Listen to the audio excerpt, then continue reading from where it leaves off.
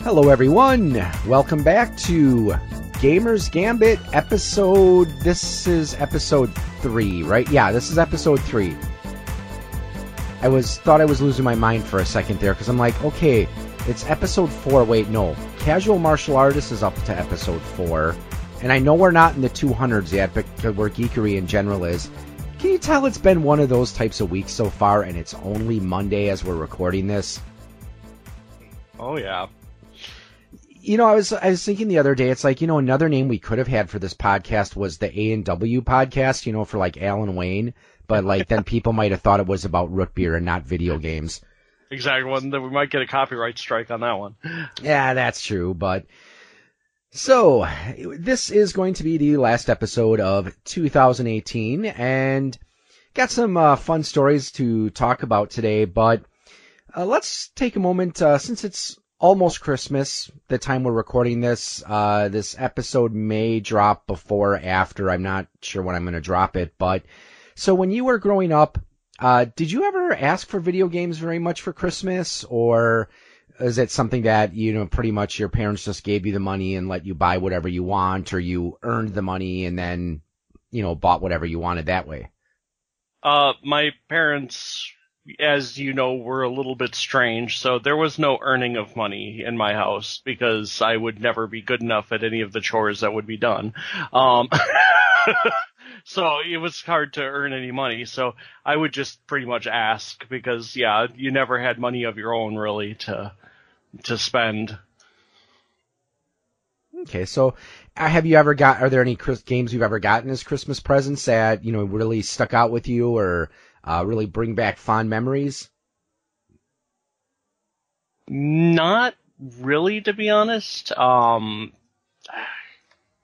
I can't really remember that far back. I'm too old, apparently, because I can't remember if the Super Nintendo was a Christmas present, because then I definitely know Super Mario World taking that out for a spin the first time around and having an enjoyable time with that, and I think that was a Christmas present there. Yeah, because there is one game that always reminds me of Christmas. Archon for the NES. Because I remember back when, I think I was in middle school at the time, but I remember, getting that as a Christmas present one year. And other than that, when I was growing up, I never really got video games much as Christmas gifts. After I got married, though, that's when my wife got me into we got an Xbox, and then then eventually I got an Xbox 360 as a Christmas gift, and then an Xbox One as a Christmas gift. Are you seeing a pattern here? Somebody likes Xbox. Yeah, and actually these were all my wife's idea, and my wife never really was much of a video game player, so I don't know why she decided to go with those games. But yeah, other than that, two other games that always remind me of Christmas, because these were three. Do I hear three? It's like I remember when we first got our Xbox, our first Xbox, one of the first games I got there was Star Wars Knights of the Old Republic. When we got the Xbox 360, I think the first game we got with that was the Kinect Adventures, because we got it, we got the Xbox 360 when the Kinect came out. And then when we got our Xbox One, Star Wars Battlefront 2. So those games always remind me a little bit of Christmas, but. So here's a question for you, since you mentioned the Kinect. So how long for you did it take to kind of get, I won't say sick of the Kinect, or how long did it take to lose the illusion that the Kinect was awesome? Or are you still kind of like, that was a good piece of technology? 5, maybe 10 minutes. Okay. Yeah, because I never really got into it. They didn't really have any titles for the Kinect that I was personally interested in.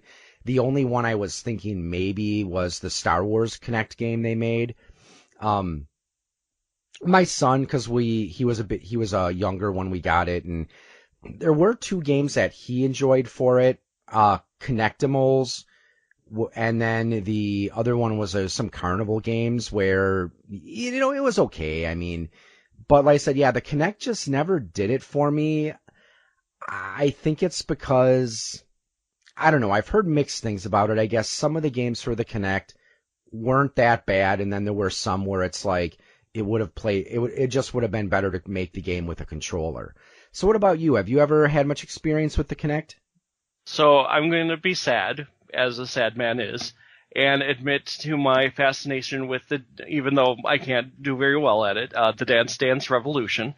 And the Kinect had a game, Dance Central, for the actual thing, for the Kinect, that, it was fun, and I went over to a friend's house because I never bought it because I didn't like the concept of the Kinect. But, we had some fun with the Dance Central games. But my thought on it always was, unlike the Wii for the motion controls and even to some extent the PS Move, the Kinect was missing agency, player agency. There's only so much movement you can do in front of a camera to where you're not involved haptically, you know what I mean, with a controller or whatnot, that I thought that was the biggest downfall of the Kinect was, yeah, it's fun for a little while to be in front of the camera, you know what I mean, and do stuff, but because there's no tactile response to any of the games, you're missing, kind of a player agency input that, most games have that make games fun. Yeah, that's true. I can definitely see what you're saying there. And I mean, when my son, he was really little, so he just liked being able to play with the virtual animals. And then I said Carnival Games was okay. I mean, it was kind of a fun game to play around with every now and then. But other than that, yeah, it just never grabbed my attention. They never released that, with the exception of that Star Wars Kinect, which I never got around to playing. They just didn't really make anything that I thought was interesting. So, yeah. On to our topics for today. So, right. First, Mortal Kombat 11, the announcement trailer, dropped not too long ago. Now, when it comes to street fighting games, well, first, were you ever much into the fighting game genre, or was that one that just kind of passed you by? That's another one where I pretty much suck at them, but I've loved Street Fighter. I love Marvel vs. Capcom. Never got into Tekken, but, like Battle Arena Toshinden and some of the others. So, yeah, the Mortal Kombats were also another one that, really like them. Not good at them, but I do like them. Yeah, because when it comes, I was a fighting game fan back in the day. I'd have to say my favorites were probably Street Fighter 2 and Fatal Fury 2. Samurai Showdown, I enjoyed that one. Honestly, Mortal Kombat, I never really got into it because I always thought the control felt stiff. But I have to say, as far as story goes, Mortal Kombat had a much better developed story, I think, than Street Fighter did, especially back in the day. So, did you have a chance to watch the trailer? I did, yes. And I thought it looked really good. And I've seen a couple of videos where people were breaking down, kind of like analyzing frame by frame. And, they were talking about and one of the things they caught at the end is that there's this hints of this new character. There was a woman, at least I think it looked like a woman, standing next to an hourglass, and they showed the sands flowing up instead of down. And also in the trailer, we had two different versions of Sub-Zero appearing. His newer appearance and then his classic appearance. So apparently the story mode for this game is going to have somewhat of a time travel theme. So given what you know of the Mortal Kombat mythology and storyline, what are your thoughts on that? I don't know what to think of that, actually, for the time travel aspect, because I heard there was a visage, or at least somebody said that you could see Shao Kahn in there. So could it be that somebody wants Shao Kahn to win instead of the, Earth winning, or is it, you know what I mean? concept of maybe, in one of the universes, the Earth lost and they want to, rectify that situation. I'm not quite sure. Yeah, because I think it's interesting how they're doing the story because, again, you go back to Mortal Kombat 9, it takes place right at the start or at the end of Mortal Kombat Armageddon. And I have to give NetherRealm Studios credit. I thought Mortal Kombat 9 was an interesting way to reboot the series. Because, you're restarting the series, but technically you're not really kicking the first 8 games out of continuity. And, it's just that Raiden, went back and messed up time. So I did like the story for for Mortal Kombat 9, where they did some different things like, where Sub-Zero became a cyborg in this one and Smoke stayed human. So I did like that.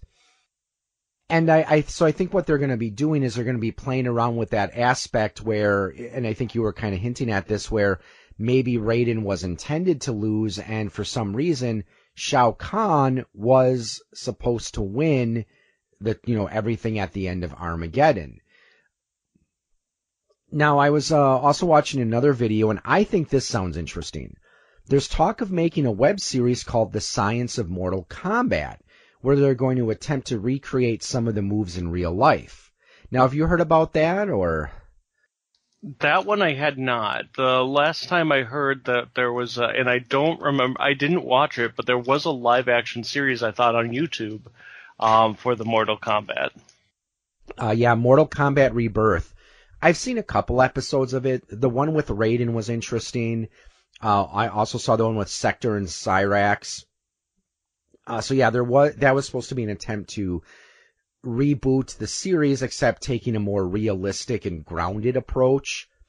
Though the Raiden one is interesting because, again, they do kind of imply that, he is somehow really this godlike character.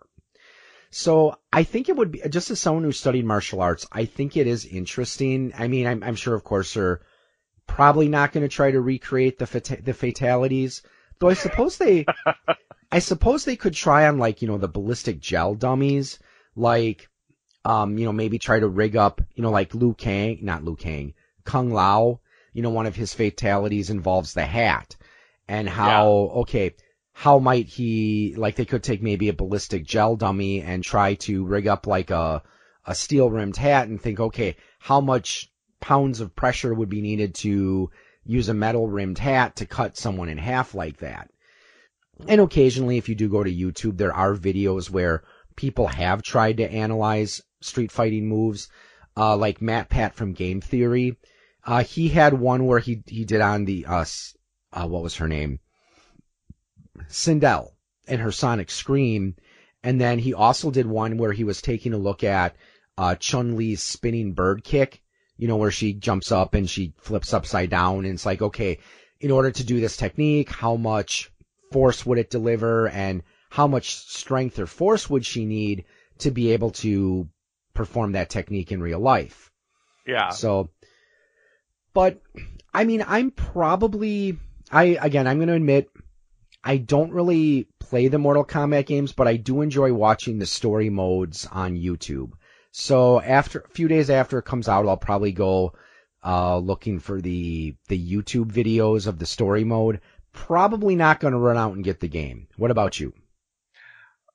Depends on the day, to be honest with you. Most likely, like you were saying, not something that I'm going to be going out and getting right away.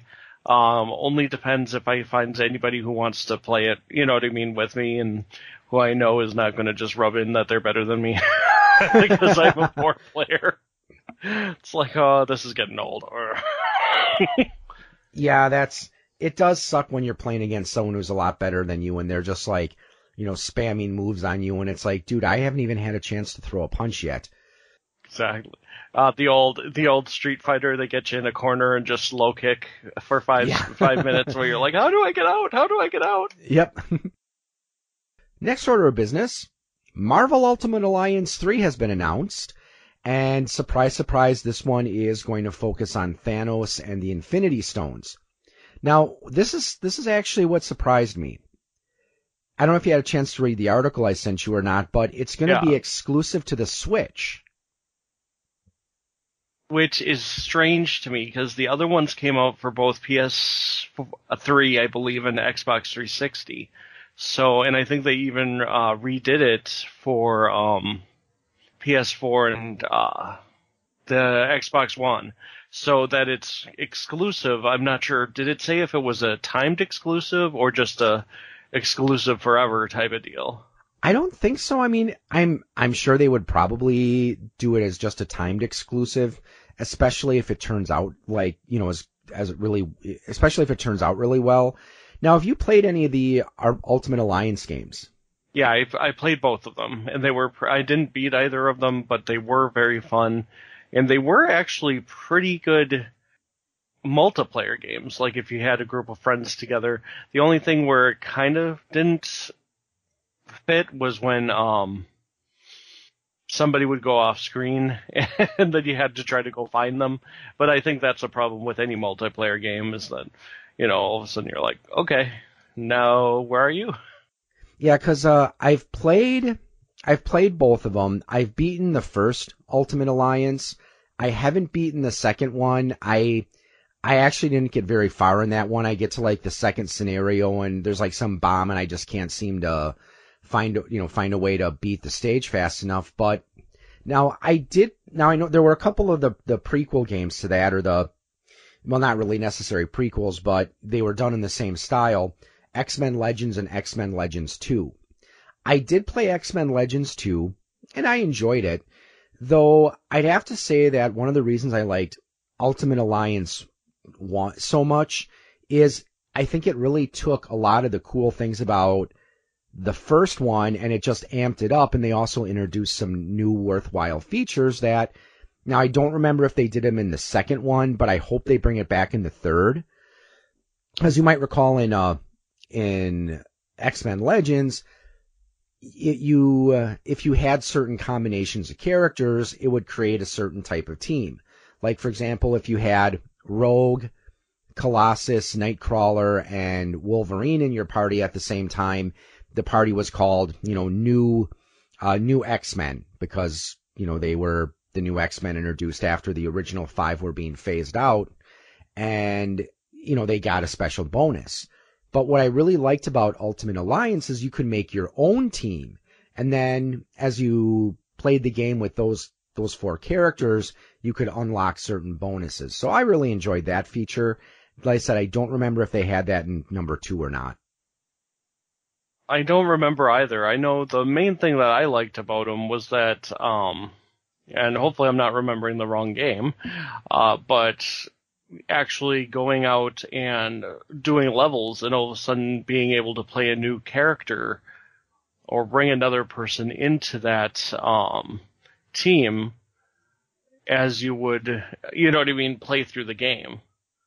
That you'd unlock people through gameplay, and I thought that was kind of cool, that it was just like, all right. Yeah, because I'm trying to remember, because it's been a while since I've played both. Because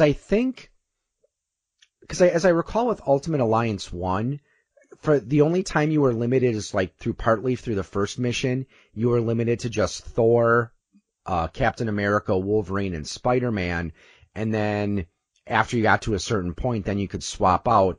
I know Blade was a hidden character. Deadpool's only a hidden character an unlockable character in the first one. I'm sorry, in X-Men Legends 2. And also in X-Men Legends 2, you can unlock Iron Man. And I know there's another hidden character in Ultimate Alliance 1. I just can't think of it right now.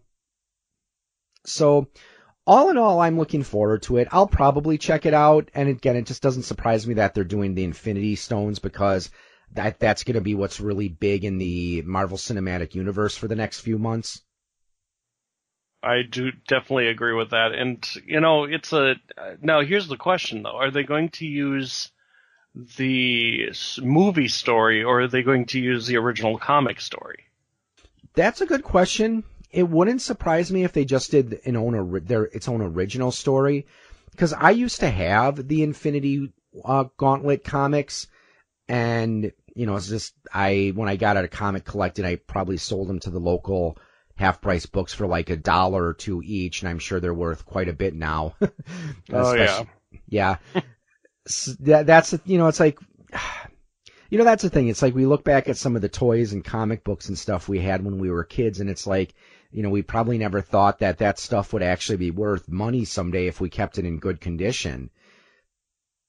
Well, just think of our parents. Oh, yeah. Too, in the way of because I've told you that story about the last, die-cast metal Optimus Prime at the Gimbal store. Just think if they would have known, one day that's going to be worth about $10,000-$20,000. Mm-hmm. Yeah, so they might have bought one for themselves. That is true. If I could go back in time, I would tell my younger self, okay, try to get mom and dad to either keep your toys in really good condition or keep them in the boxes. Because also in Star Wars figures too, it's like one of the more rare ones is that the medical droid from Empire Strikes Back. I used to have that figure. Oh, and now it's like worth a few $100s out of the box. And I mean, even some of the other video games we grew up with for the Super Nintendo, Final Fantasy VI or Chrono Trigger, our local half-price books, they've got a copy of Chrono Trigger in the box, and I assume they probably have the manual and have it complete, but they're selling it for like $200-$300. Oh, wow. Yeah, wow. Well, one of the things, I don't remember if I ever told you, but I used to do, online role-playing through something called mushing, and there was this guy I knew who apparently had all, I don't know if, the special edition ones, but all the actual action figures and toys for the complete collection of the original Star Wars toys. And he had all of them, one sealed in plastic in his parents' attic, and then one that he used to play with them. And he's like, if I were to sell all that, he was like, I could get a pretty penny. And I was like, how many parents would think of doing that? You know what I mean? Not only getting their kids, one set, but two sets of the, all these action figures and all these, ships and whatnot. Probably ones that maybe realize that these toys can have decent value someday. So that, or ones that have enough money that not only do they realize that these toys are going to be valuable, but who also realize, also have enough money to, actually buy two sets of toys. So exactly. Well, moving on. Next, we've got next order of business, the PlayStation Classic that we talked about in our first episode. And surprise, surprise, hackers have found a way to hack it already. And it doesn't supposedly even take that much effort. Yeah, because I was reading an article about it, and they were saying that the mistake that Sony made is they put the key, the authentication key right in the game's code, and it doesn't require a signature check in the code. So now it is possible apparently to run games off of a USB stick on the PlayStation Classic. Now, the article I read didn't say how well they would work, but what are your thoughts on that? That less than a week after it's released, already hackers have found a way to mess with it. To be honest with you, it always happens. The saving grace from this is that everything I've heard at the PlayStation Classic is a hot mess. It's just, you know what I mean? They use the wrong format for the actual games on your TV, since we don't live in Europe, for the PAL format. They aren't the best versions of the games that they could have put on there.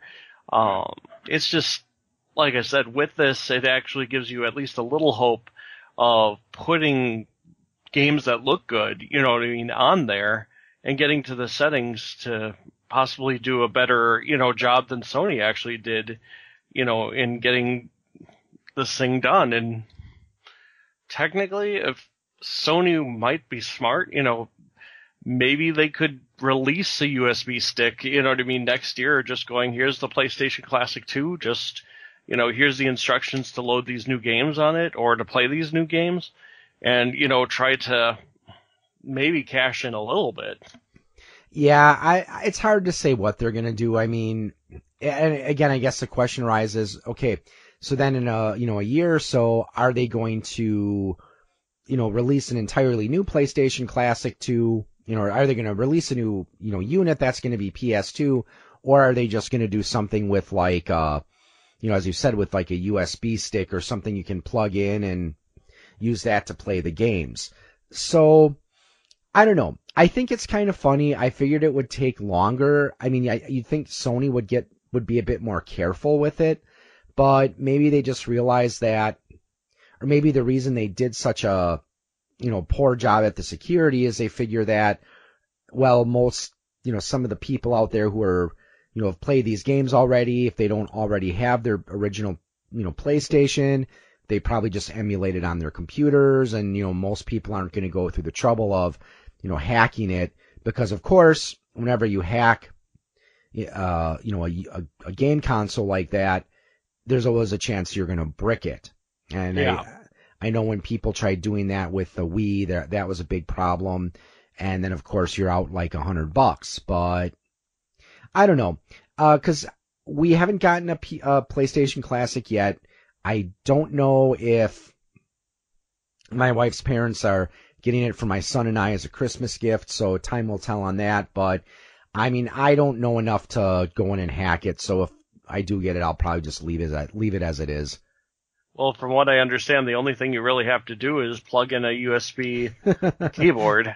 It just has to be the right USB keyboard. I mean, that's not even hacking at that point. That's just, you know, being curious and finding out if something like that would work. Do I have the ability to plug in a keyboard, and what will it do? See, I wonder why they put the USB port in that anyway. I mean, I think the controllers are USB, okay. Aren't they?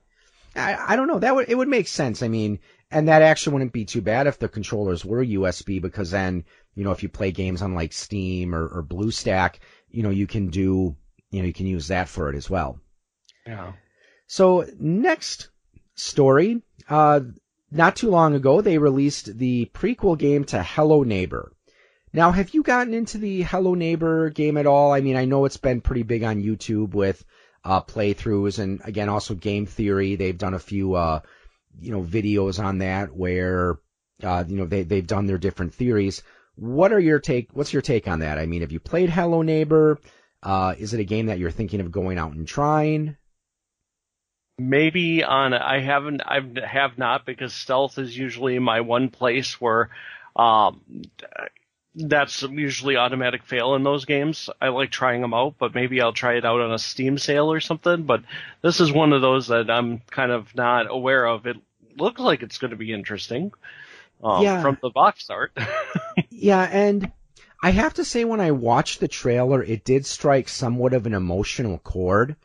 And it wasn't just the music they were playing, but I think it was because when Hello Neighbor was in its like pre-release stage, again, going back to the Game Theorist channel, Matt Pat did a show where he was talking about how the Hello Neighbor game and the character in there, the neighbor, might actually be a modern retelling of Faust. And there's some evidence that the neighbor guy may have actually, he might be in some kind of deal with the devil. And there's another theory that, and again, this may or may not be true because I haven't played Hello Neighbor.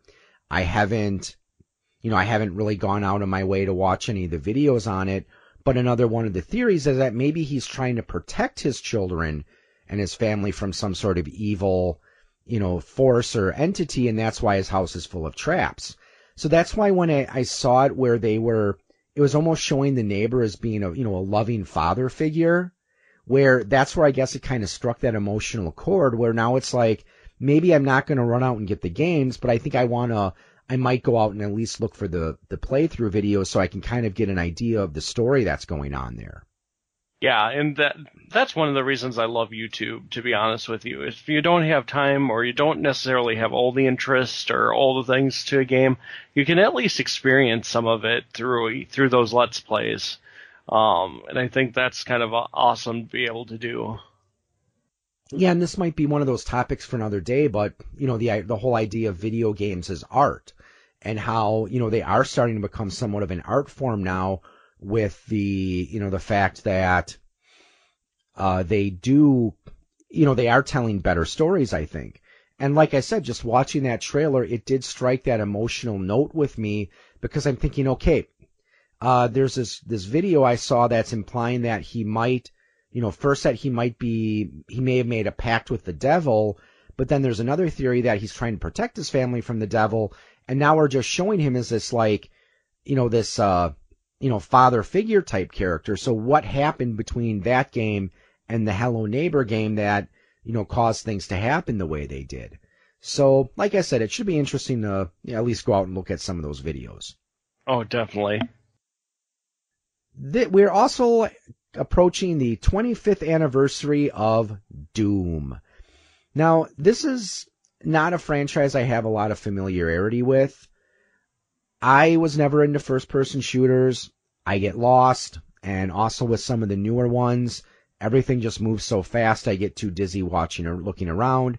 I did play the shareware version of Doom, but I haven't played any of the other games beyond that. What about you? Same thing, really. Never been too much of a Doom. Played the Doom 1, Doom 2, the kind of remake of Doom that was so awesome. I did like it because it had the real horror aspect. I don't know whether it was critically well received or not, because I do think it had a few technical kind of difficulties and all that, but the new Doom, at least for the demo that just came out, was a little too fast, a little too arcadey for me, so I wasn't able to really do too well in that one. So the article I read, it was saying that John Romero, he is releasing several new stages for free. So I thought that was pretty cool. And then, however, you do need a registered copy of the original version, 1993 version. Also, of course, they're doing a couple different sets that'll have extra goodies, including the soundtrack by a heavy metal band called Buckethead, which I'm assuming, because isn't he like the current guitarist for Guns N' Roses? That I don't know. Yeah, it's like he's some weird guy. He would like wear a mask and he'd wear a KFC bucket on his head and a rain slicker. And it's like on stage, I'm like, dude, he must be really sweaty in that raincoat. I'd imagine, yeah. No, I've never seen too much of that. So, and I don't follow music too well to know the actual, people in it. But I think it is significant, though, that they are doing something to commemorate the 25th anniversary of Doom, because it did leave a mark on popular culture and the video game industry. I might be wrong on this, but I think that Doom was it probably wasn't the first-person shooter, but it was probably the one that, really helped kick off the trend. And that was probably because of, again, back in the days, I mentioned how I played the shareware version. This is how people would used to distribute games before high-speed internet became really popular. You would have shareware, which, and I think we talked a little bit about this when we were discussing the freemium game model, where, you would get the floppy disk and it would have like the first few levels. And then once you got to like a certain level, you could pay if you wanted to unlock the rest of the game. Now, of course, one of the other problems with Doom is not all of the attention it attracted was positive. Yes. So, and it sounds like you probably know where I'm going with this. Oh, yeah. Because, there were people that were claiming that, I don't think, with Doom, I don't think people were going after the demonic imagery as much in the game, but there was the whole, because, of course, remember, back in the Columbine shootings, and That there were all sorts of rumors going around that, because again, I don't know if Doom is the first computer game that did it, but it had a really big modding community. Yeah.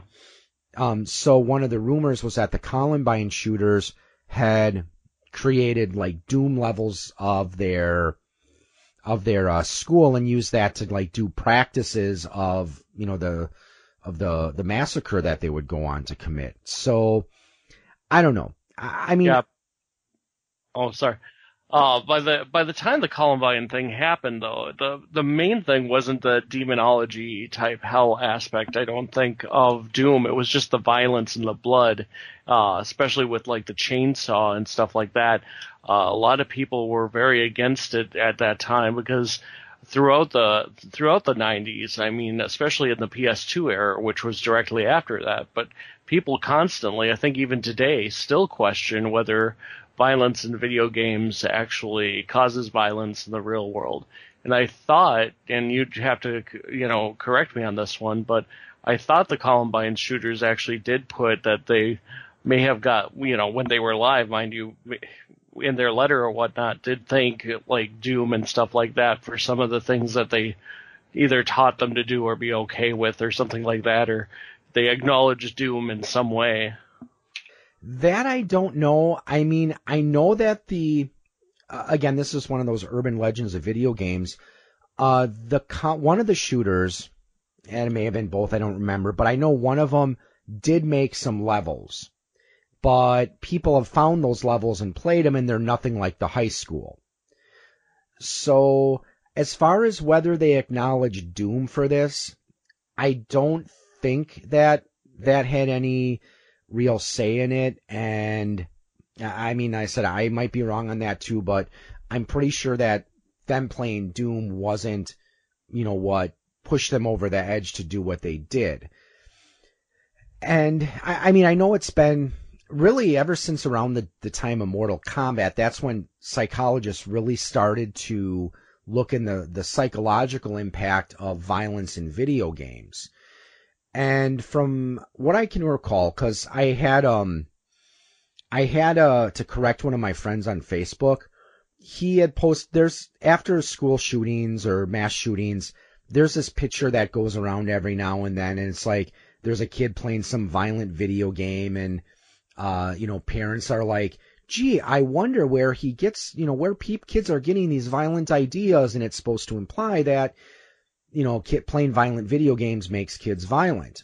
And I actually had to correct him because the American Psychological Association has done like about a 20-year study where they found that people who play violent video games are no more likely to commit crimes or acts of violence than people who don't play violent video games. So that's one thing. And what always pisses me off to no end is people saying, oh, well, they're learning how to shoot from video games. No, just no. I'm sorry. That's like saying playing Mortal Kombat or Street Fighter 2 is going to make you a good martial artist. No, bullshit. If you want to become a good martial artist and an experienced and a good fighter, you go to the dojo, you train your ass off, and you take some lessons. You practice. Just playing a Street Fighter game isn't going to turn you into the next Chuck Norris or Hoist Gracie. Just like playing violent video games or shoot 'em up specifically isn't going to make you an expert marksman. So I'm sorry. It just pisses me off to no end when I hear people, go on about how video games, they're teaching kids how to become mass murderers. No, you. Yeah, no. The problem is, and I totally agree with that. Knowing that I've played enough games and I'm not anywhere near a better shot with anything. I've got no extra skills from video games. That's just how it goes, sadly enough. Anybody who's living in that world. And the thing is I think they've done multiple studies, and each study says, no, it does not cause anyone to become more violent after playing violent video games. It does not cause any of these things that they're saying that it causes.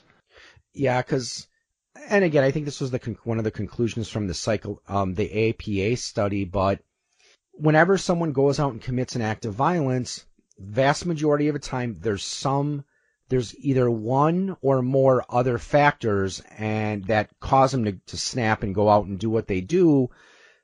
But video games has never, as far as I know, video games has never been a reason. No one has been like, hey, I just played, Mortal Kombat for, 7 hours straight. Now I'm going to go down to the local mall and I'm going to try to rip people's heads off and throw fireballs at them.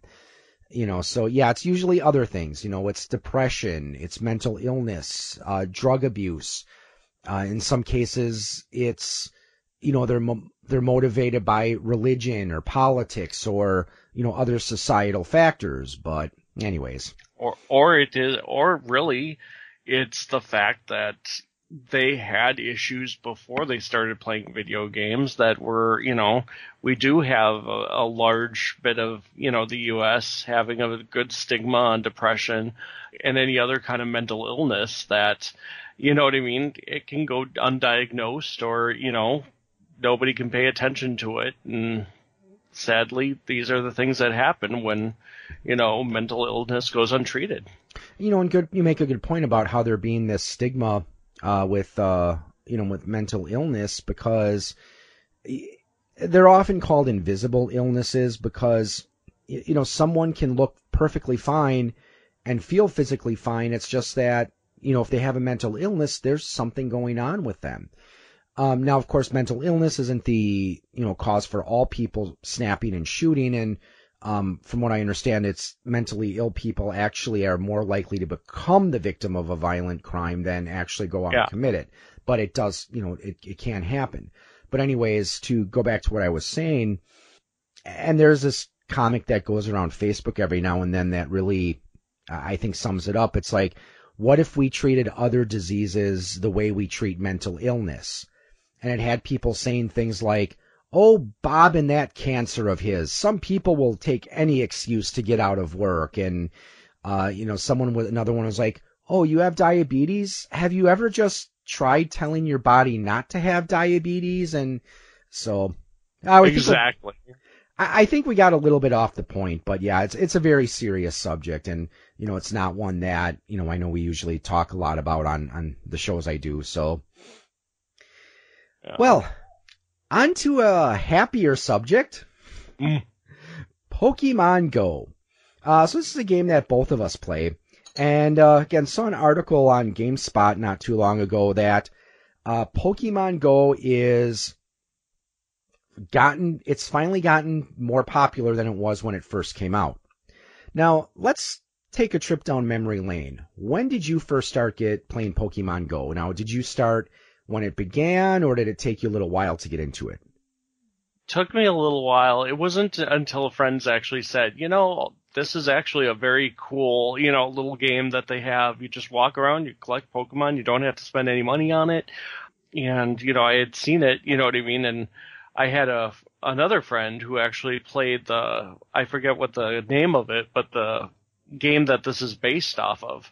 And he would, play that all the time, going downtown and walking around. So once it came out, I wasn't sure that I really wanted to play it until a couple other people started playing it, and it was like we could compare what Pokemon we had and, and actually, go around together and collect Pokemon every once in a while. Yeah, and because we started, I think, like about 2 days or so after it came out. I saw a friend of mine post about it on Facebook, and my son was really into the Pokemon game, so I figured I'd try to get him into it. And, we enjoyed it, because I remember for those first couple months after it came out, it was everywhere around here. And, and it's like almost every day, if the weather was decent, my son's like, let's go out and play Pokemon Go, and which I totally encouraged, because I remember I took him to a nature center, and usually when I take him to nature centers to just like walk around, he wants to go home after about 10, 15 minutes.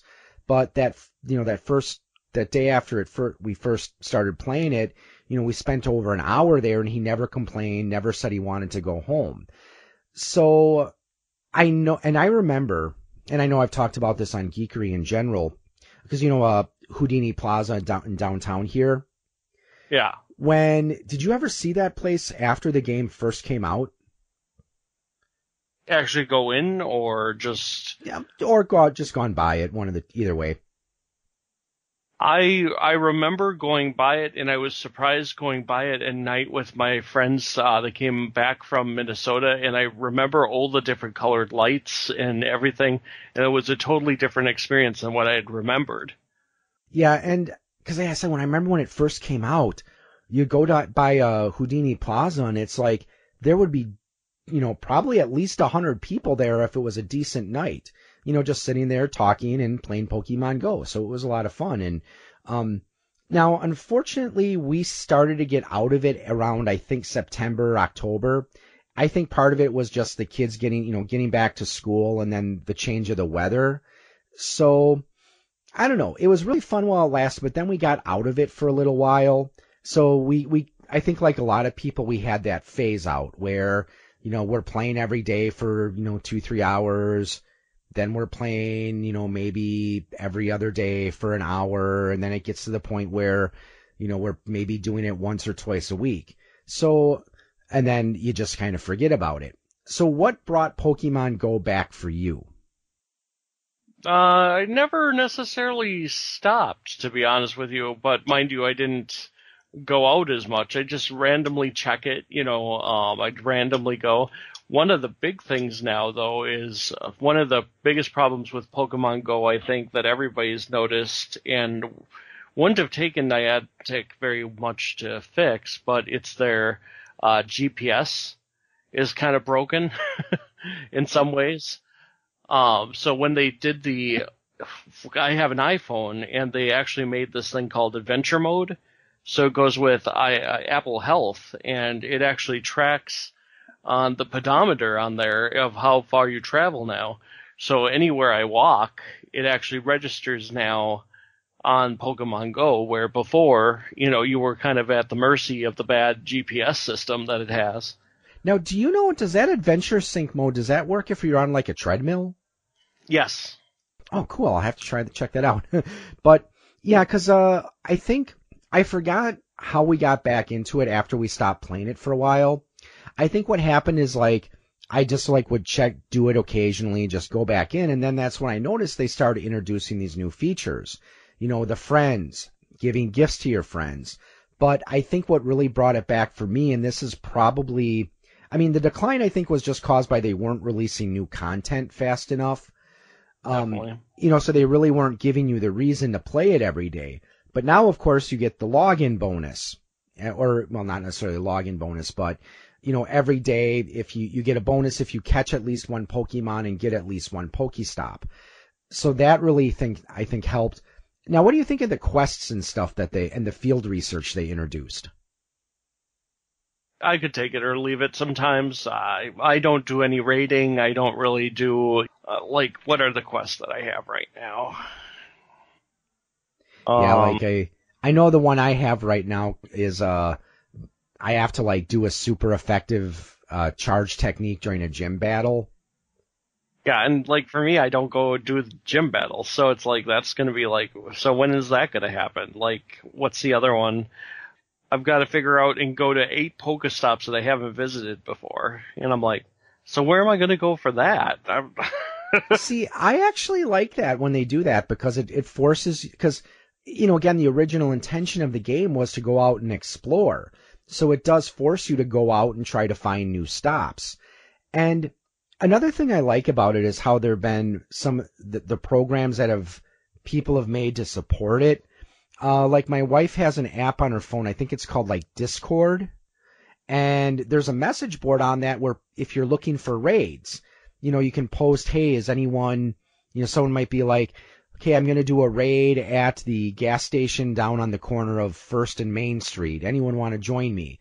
And, so it's a lot of fun. And we've actually met some, interesting people and some, cool people just by going out and doing these raids. So I think trading also really helped. But yeah, the fact that now you have an incentive to play the game every day, I think that's what really helped bring the game back because now you have a way to invest yourself in the game again.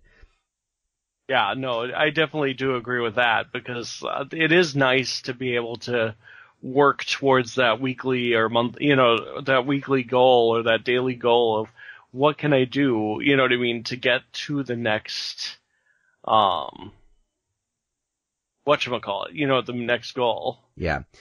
And, of course, I think they've introduced more, regions, so that's helpful because just only being able to catch Rattatas and Caterpies gets boring really fast. There was a time that I couldn't find, like, I actually had to change. I went from an Android phone to a normal phone, or from a Apple phone to an Android phone, and then back to, no, Apple to Android, and then back to Apple. So I had all these Pokemon on my Apple phone, or Android phone, which now I can't find at all anymore. Oh, no. It's like, oh, well, I guess I'm not going to be doing that anymore. So, and then now they introduced the Let's Go Let's Go Eevee and Let's Go Pikachu, where it's designed to work in conjunction with Pokemon Go. So I thought that was a good idea. Yeah, no, and I've been interested. Have you picked up that at all for the Let's Go Pikachu and Let's Go Eevee? Yeah, we do have it. My wife plays the Let's Go Pikachu and my son plays the Let's Go Eevee. And it's interesting because, they've got the Pokeball as the controller now, and then, it's like Pokemon Go where you do like the simulated throws to catch the Pokemon, and you can have, one thing that's kind of cool is it's got the drop in, drop out co-op style of play. So if like my son's playing or my wife's playing, one of us can jump in and join them and then drop out if we need to go do something else. And they also have special bonuses, like if both of you are, you are attacking the Pokemon, if you both hit the same time, you get a special bonus for that. But it was actually kind of funny how, we were talking about how Pokemon kind of fell out of the mainstream or fell out of the public eye for a while. One of the things I do like that they introduced were the community days. Those are a lot of fun. Yeah, I remember you asking me one day, and now that I work weekends, it's like, it's interesting, but since I do work right downtown now, it is interesting to be on the weekends during the community day, just opening up my Pokemon Go and just being surrounded by everybody playing and just having tons more stuff going on, than would be normal. It's just amazing some days. Yeah, and it's funny. It's like one day during one community day, I was at a local coffee house downtown meeting some friends in a local gaming group. And this one guy's like, I guess he wasn't really familiar with Pokemon Go. He's like, why is everyone walking around outside looking at their phones? And then we had to explain. And, even now, every now and then when, my wife and I are playing it downtown, people are like, oh, you guys doing a treasure or scavenger hunt or something? I know Pokemon Go. So this brings us to the last section, our opinion section. So, Wayne, you had the idea to do for a topic for the opinion section. So lay it on me, man. All right, so today I just wanted to go over, and this is going to be a weird, different take than a lot of other people have. So we all know EA wins, worst company ever award. We all know that EA is just kind of, it's good and it's bad for the community. We'd like to say it's always bad, but, they've done some good things too. But at the end of the day, Jim Sterling came out with a kind of video online that pretty much says nowadays, EA, Bethesda, some of these companies that are there because of the investors, they can't be happy with just some of the money. They need to have all the money. They have to see, twice as good results, as they did last year. Everything has to do better. Everything has to be bigger. If you don't have that, you're just not good enough. But my question for you today, and it comes from a place where we all know that EA has the basic rights to make any Star Wars game that they want. They've got the total license for it. And what we also know is they canceled pretty much 2 games that were in development. They got, as far as I'm aware, and I need to be fact-checked on this, but everything that had been done for a game called 1313, that was a single-player game that was critically acclaimed and looked to be really good. Everybody was happy with it, but when they got the assets from Lucasfilm Studio, when it went down and they got the license for all this stuff, they just decided to scrap it and cancel it. Then they got, I believe her name is Amy Hennig, who did the Uncharted series for PS4, which is another acclaimed series, to do the writing on a new Star Wars game. Well, they said, that's too single player, it can't be monetized, it can't be this, it can't be that, so we're going to cancel this game too. Then the multiplayer Battlefront 2, we all know what happened with that. And then now they have, I forget the name of the company, but they're making a new Star Wars game. They did the Titanfall and Titanfall 2, and they used to work on Call of Duty. But now they're doing a game. The question I have, though, is both those games, I don't know any Star Wars game that fails, you know what I mean, to sell copies. Both those games would have sold millions of copies. Both of those would make a huge amount of money. They might not have been able to be monetized, but why does EA not want that money? It's weird to me because, yeah, they're solo games. Yeah, you might not be able to put loot boxes into them.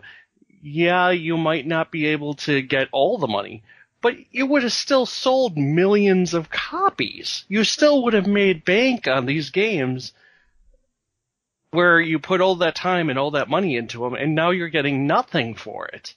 And I guess that's my question for you is, yeah, I understand that all the money isn't, you know what I mean, you want all the money, but why don't they want to make some of the money?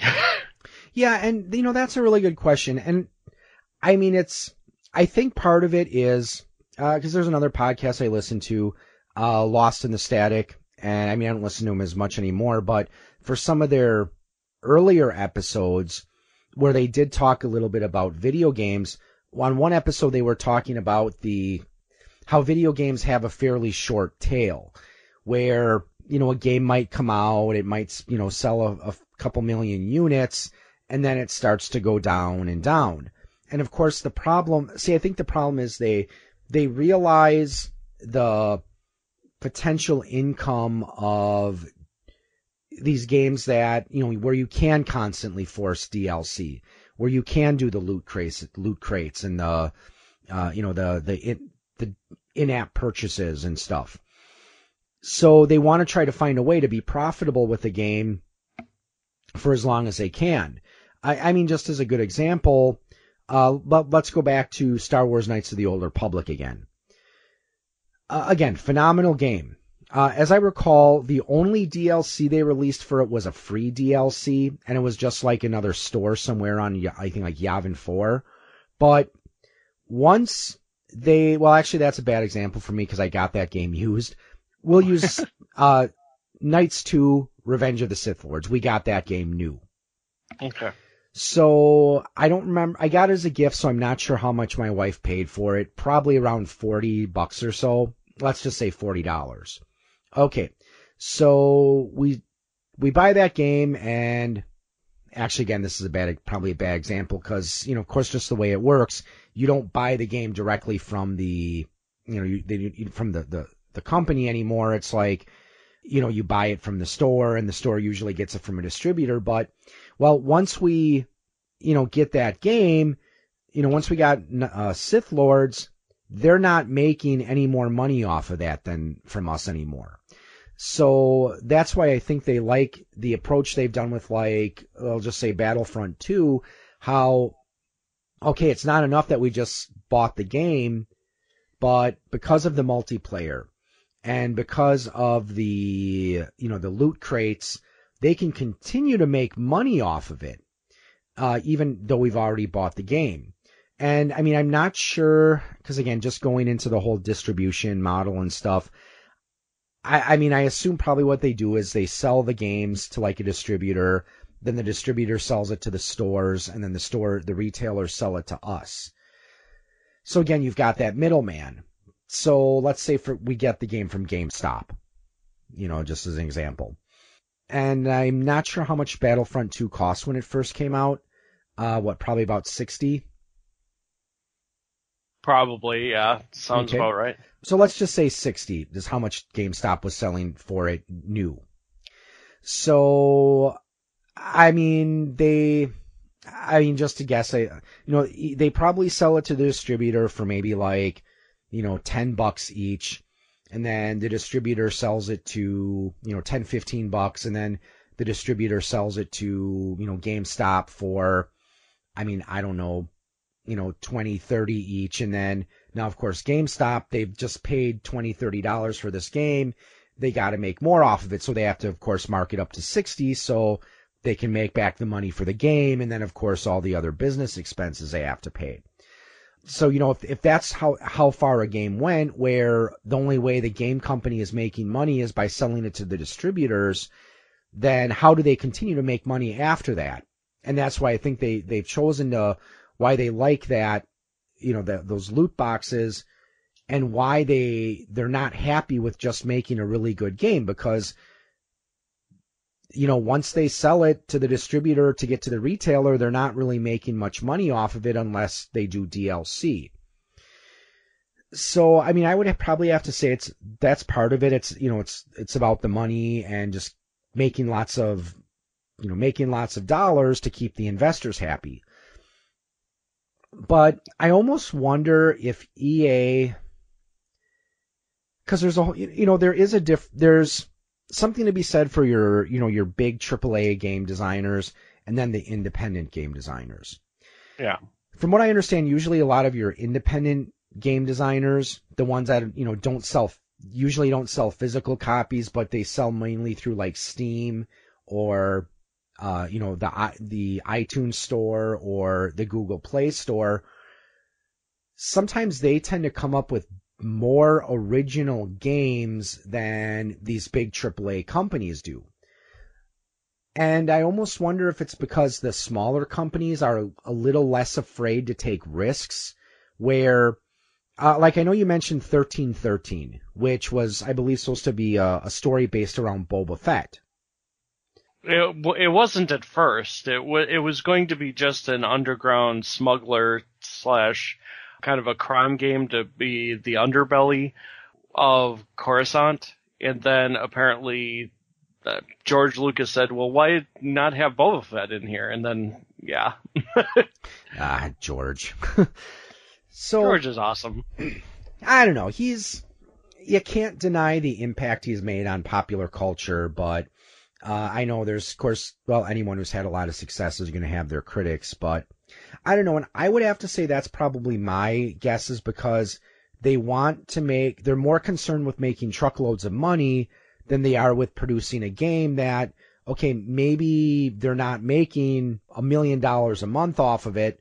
Well, that's probably a bad example. Maybe they're not making, a total of $50-60 million off of that game, and then just leave it at that. They want that game that they're going to make that, initial $60 million or whatever, and then they can keep making money after that. So I don't know. I think it's just the whole corporate mentality where you probably have a lot of people in charge that they don't really appreciate video games. And I could be wrong on this, but it wouldn't surprise me if some of those, CEOs and, the business side of things, they only see video games as a means to make money.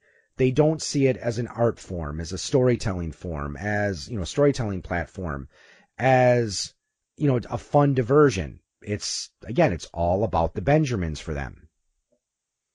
Yeah, that's very true, because it's almost proven. It's what did Activision say? They made X billions of dollars off loot boxes and whatnot, just in microtransactions and everything. I forget, was it 2016? I think, or it was either 2016 or 2017. I mean, you can't deny, that would. It just, like I said, it just makes me wonder. but you can still get that money and still release games at the same time. Just because something won't make you the amount of money, you know what I mean, that a loot box slash, microtransaction filled gem would, you know what I mean? It doesn't mean it won't make money, so why not still release it? I mean... Yeah, they probably, again, and I'm probably stereotyping, I might be wrong on this, and again, I admit that, it just might be the corporate mentality where they're like, well, okay, we still have to spend money to release it, and it's not going to continue to make us lots of money, so might as well just cut our losses now, and they don't care about the fans and what they think. Again, just to go back to that 13-13 game, they could have deprived us of a really, really good Star Wars game. Maybe it's not the Star Wars game we're used to with, the Jedi and delusions of grandeur and space opera and stuff like that. But even if you take away the Star Wars elements, it could have still been a really good game. So, I don't know. That would be my best guess, so. Yeah. And we can never really know, It's one of those things. Or you would think that the least they would do is they would reskin it and still release it as something else. Because I know that is something that has happened. Probably the best example I can think of that is, are you familiar with an old NES game called Journey to Silius? Doesn't sound familiar. It's a basic side-scrolling run-and-gun type game. Not a bad game, nothing special, but it had a really good music score, and, it was along that NES hard line, but that is an example of what I mean when I say a game that all they have to do is reskin it, because that particular game originally started out as a Terminator game. If you look at the style of the artwork and the, just the background design and the mood that the game invokes, I can honestly see it working as a Terminator game. But then Sunsoft lost their license to the Terminator franchise, so while they figured, well, we have this game, we've, put some work into it, so, well, we'll just change around some sprites and give it a different name and a different story, and now we've got Journey to Silius. And like I said, it turned out to be a pretty good game. Another game which, this is just a rumor, but again, I think it makes sense, Willow for the NES. Now, I think I may have asked this before, but have you ever played Willow? Yeah. And you know how it has very, very little to do with the actual movie, and how there's just a lot of other stuff that you do that's never touched on in the movie? Yeah. So one of the rumors I've heard out there is that Capcom may have originally been developing that as a totally different game. But then they got the license to Willow, and then they, they changed the main character to Willow, and they made some plot changes, and now we've got a game based on Willow, which is not a fault because it's still a really good, really fun game. Yeah, I did enjoy that game, definitely, and it's weird to think how different games could just be, shoveled into, a license, if that makes sense. And you wouldn't even know it. You know what I mean? They just have to change some text, change some baselines of that, and then all of a sudden, yep, now we have this. Yeah, and sometimes it works, sometimes it doesn't. And I mean, another good example I can think of where you just reskin a game, Super Mario Brothers 2, which, was basically the Americanized version of Doki Doki Panic. So, yeah. And I'm sure there's, other examples out there, but, well, I don't think we've fully answered the question of why does EA not want to take our money? And, well, they do want to take our money, but why do they feel like they have to, why does every single game have to make, billions and billions of dollars? Why can't they just be, happy with making a single player experience that's a really, really fun game? So I don't know if we'll ever truly answer that question because we're not video game company CEOs. Nope. Well, I would like to be. I forget how much Billy Kotick and the people over at EA make, but I wouldn't mind that money any day of the week. The correct answer is they make more money than both of us combined and multiplied by a large number. Exactly. So, well, thanks again for listening, everyone. And do you have any closing thoughts today, Wayne? Nope. Just looking forward. New trailers dropped for Kingdom Hearts 3. So looking more forward to that every day. That game, I should have asked you, what do you think about Outer Worlds? Did you see that one by Obsidian that's going to be coming out? I haven't seen that one, no. Yeah, if you get a chance, look for, I believe it's called Outer Worlds, and look at the trailer. It's made by Obsidian and the former creators of the Fallout series. And it looks like that might be pretty interesting there. Yeah, I'll have to check that out sometime. So, well, thanks again for listening, everybody, and hopefully 2018 has been not just a good year for video games for you, but hopefully it's just been a great year for you in general. And here's hoping that 2019 is not only going to be a good year for video games, but hopefully 2019 will treat you right. So we'll talk to you next time, and keep on gaming. Check out the guys over at Eclectic Media Project. They bring you podcasts such as Musically Challenged. Whose podcast is it anyway? Want to hear something interesting? And their newest podcast, Page 3.14 News. Check them out on Podbean and iTunes at Eclectic Media Project, on their website at www.eclecticmediaproject.com. Check them out as they are the home with a little something for almost everyone.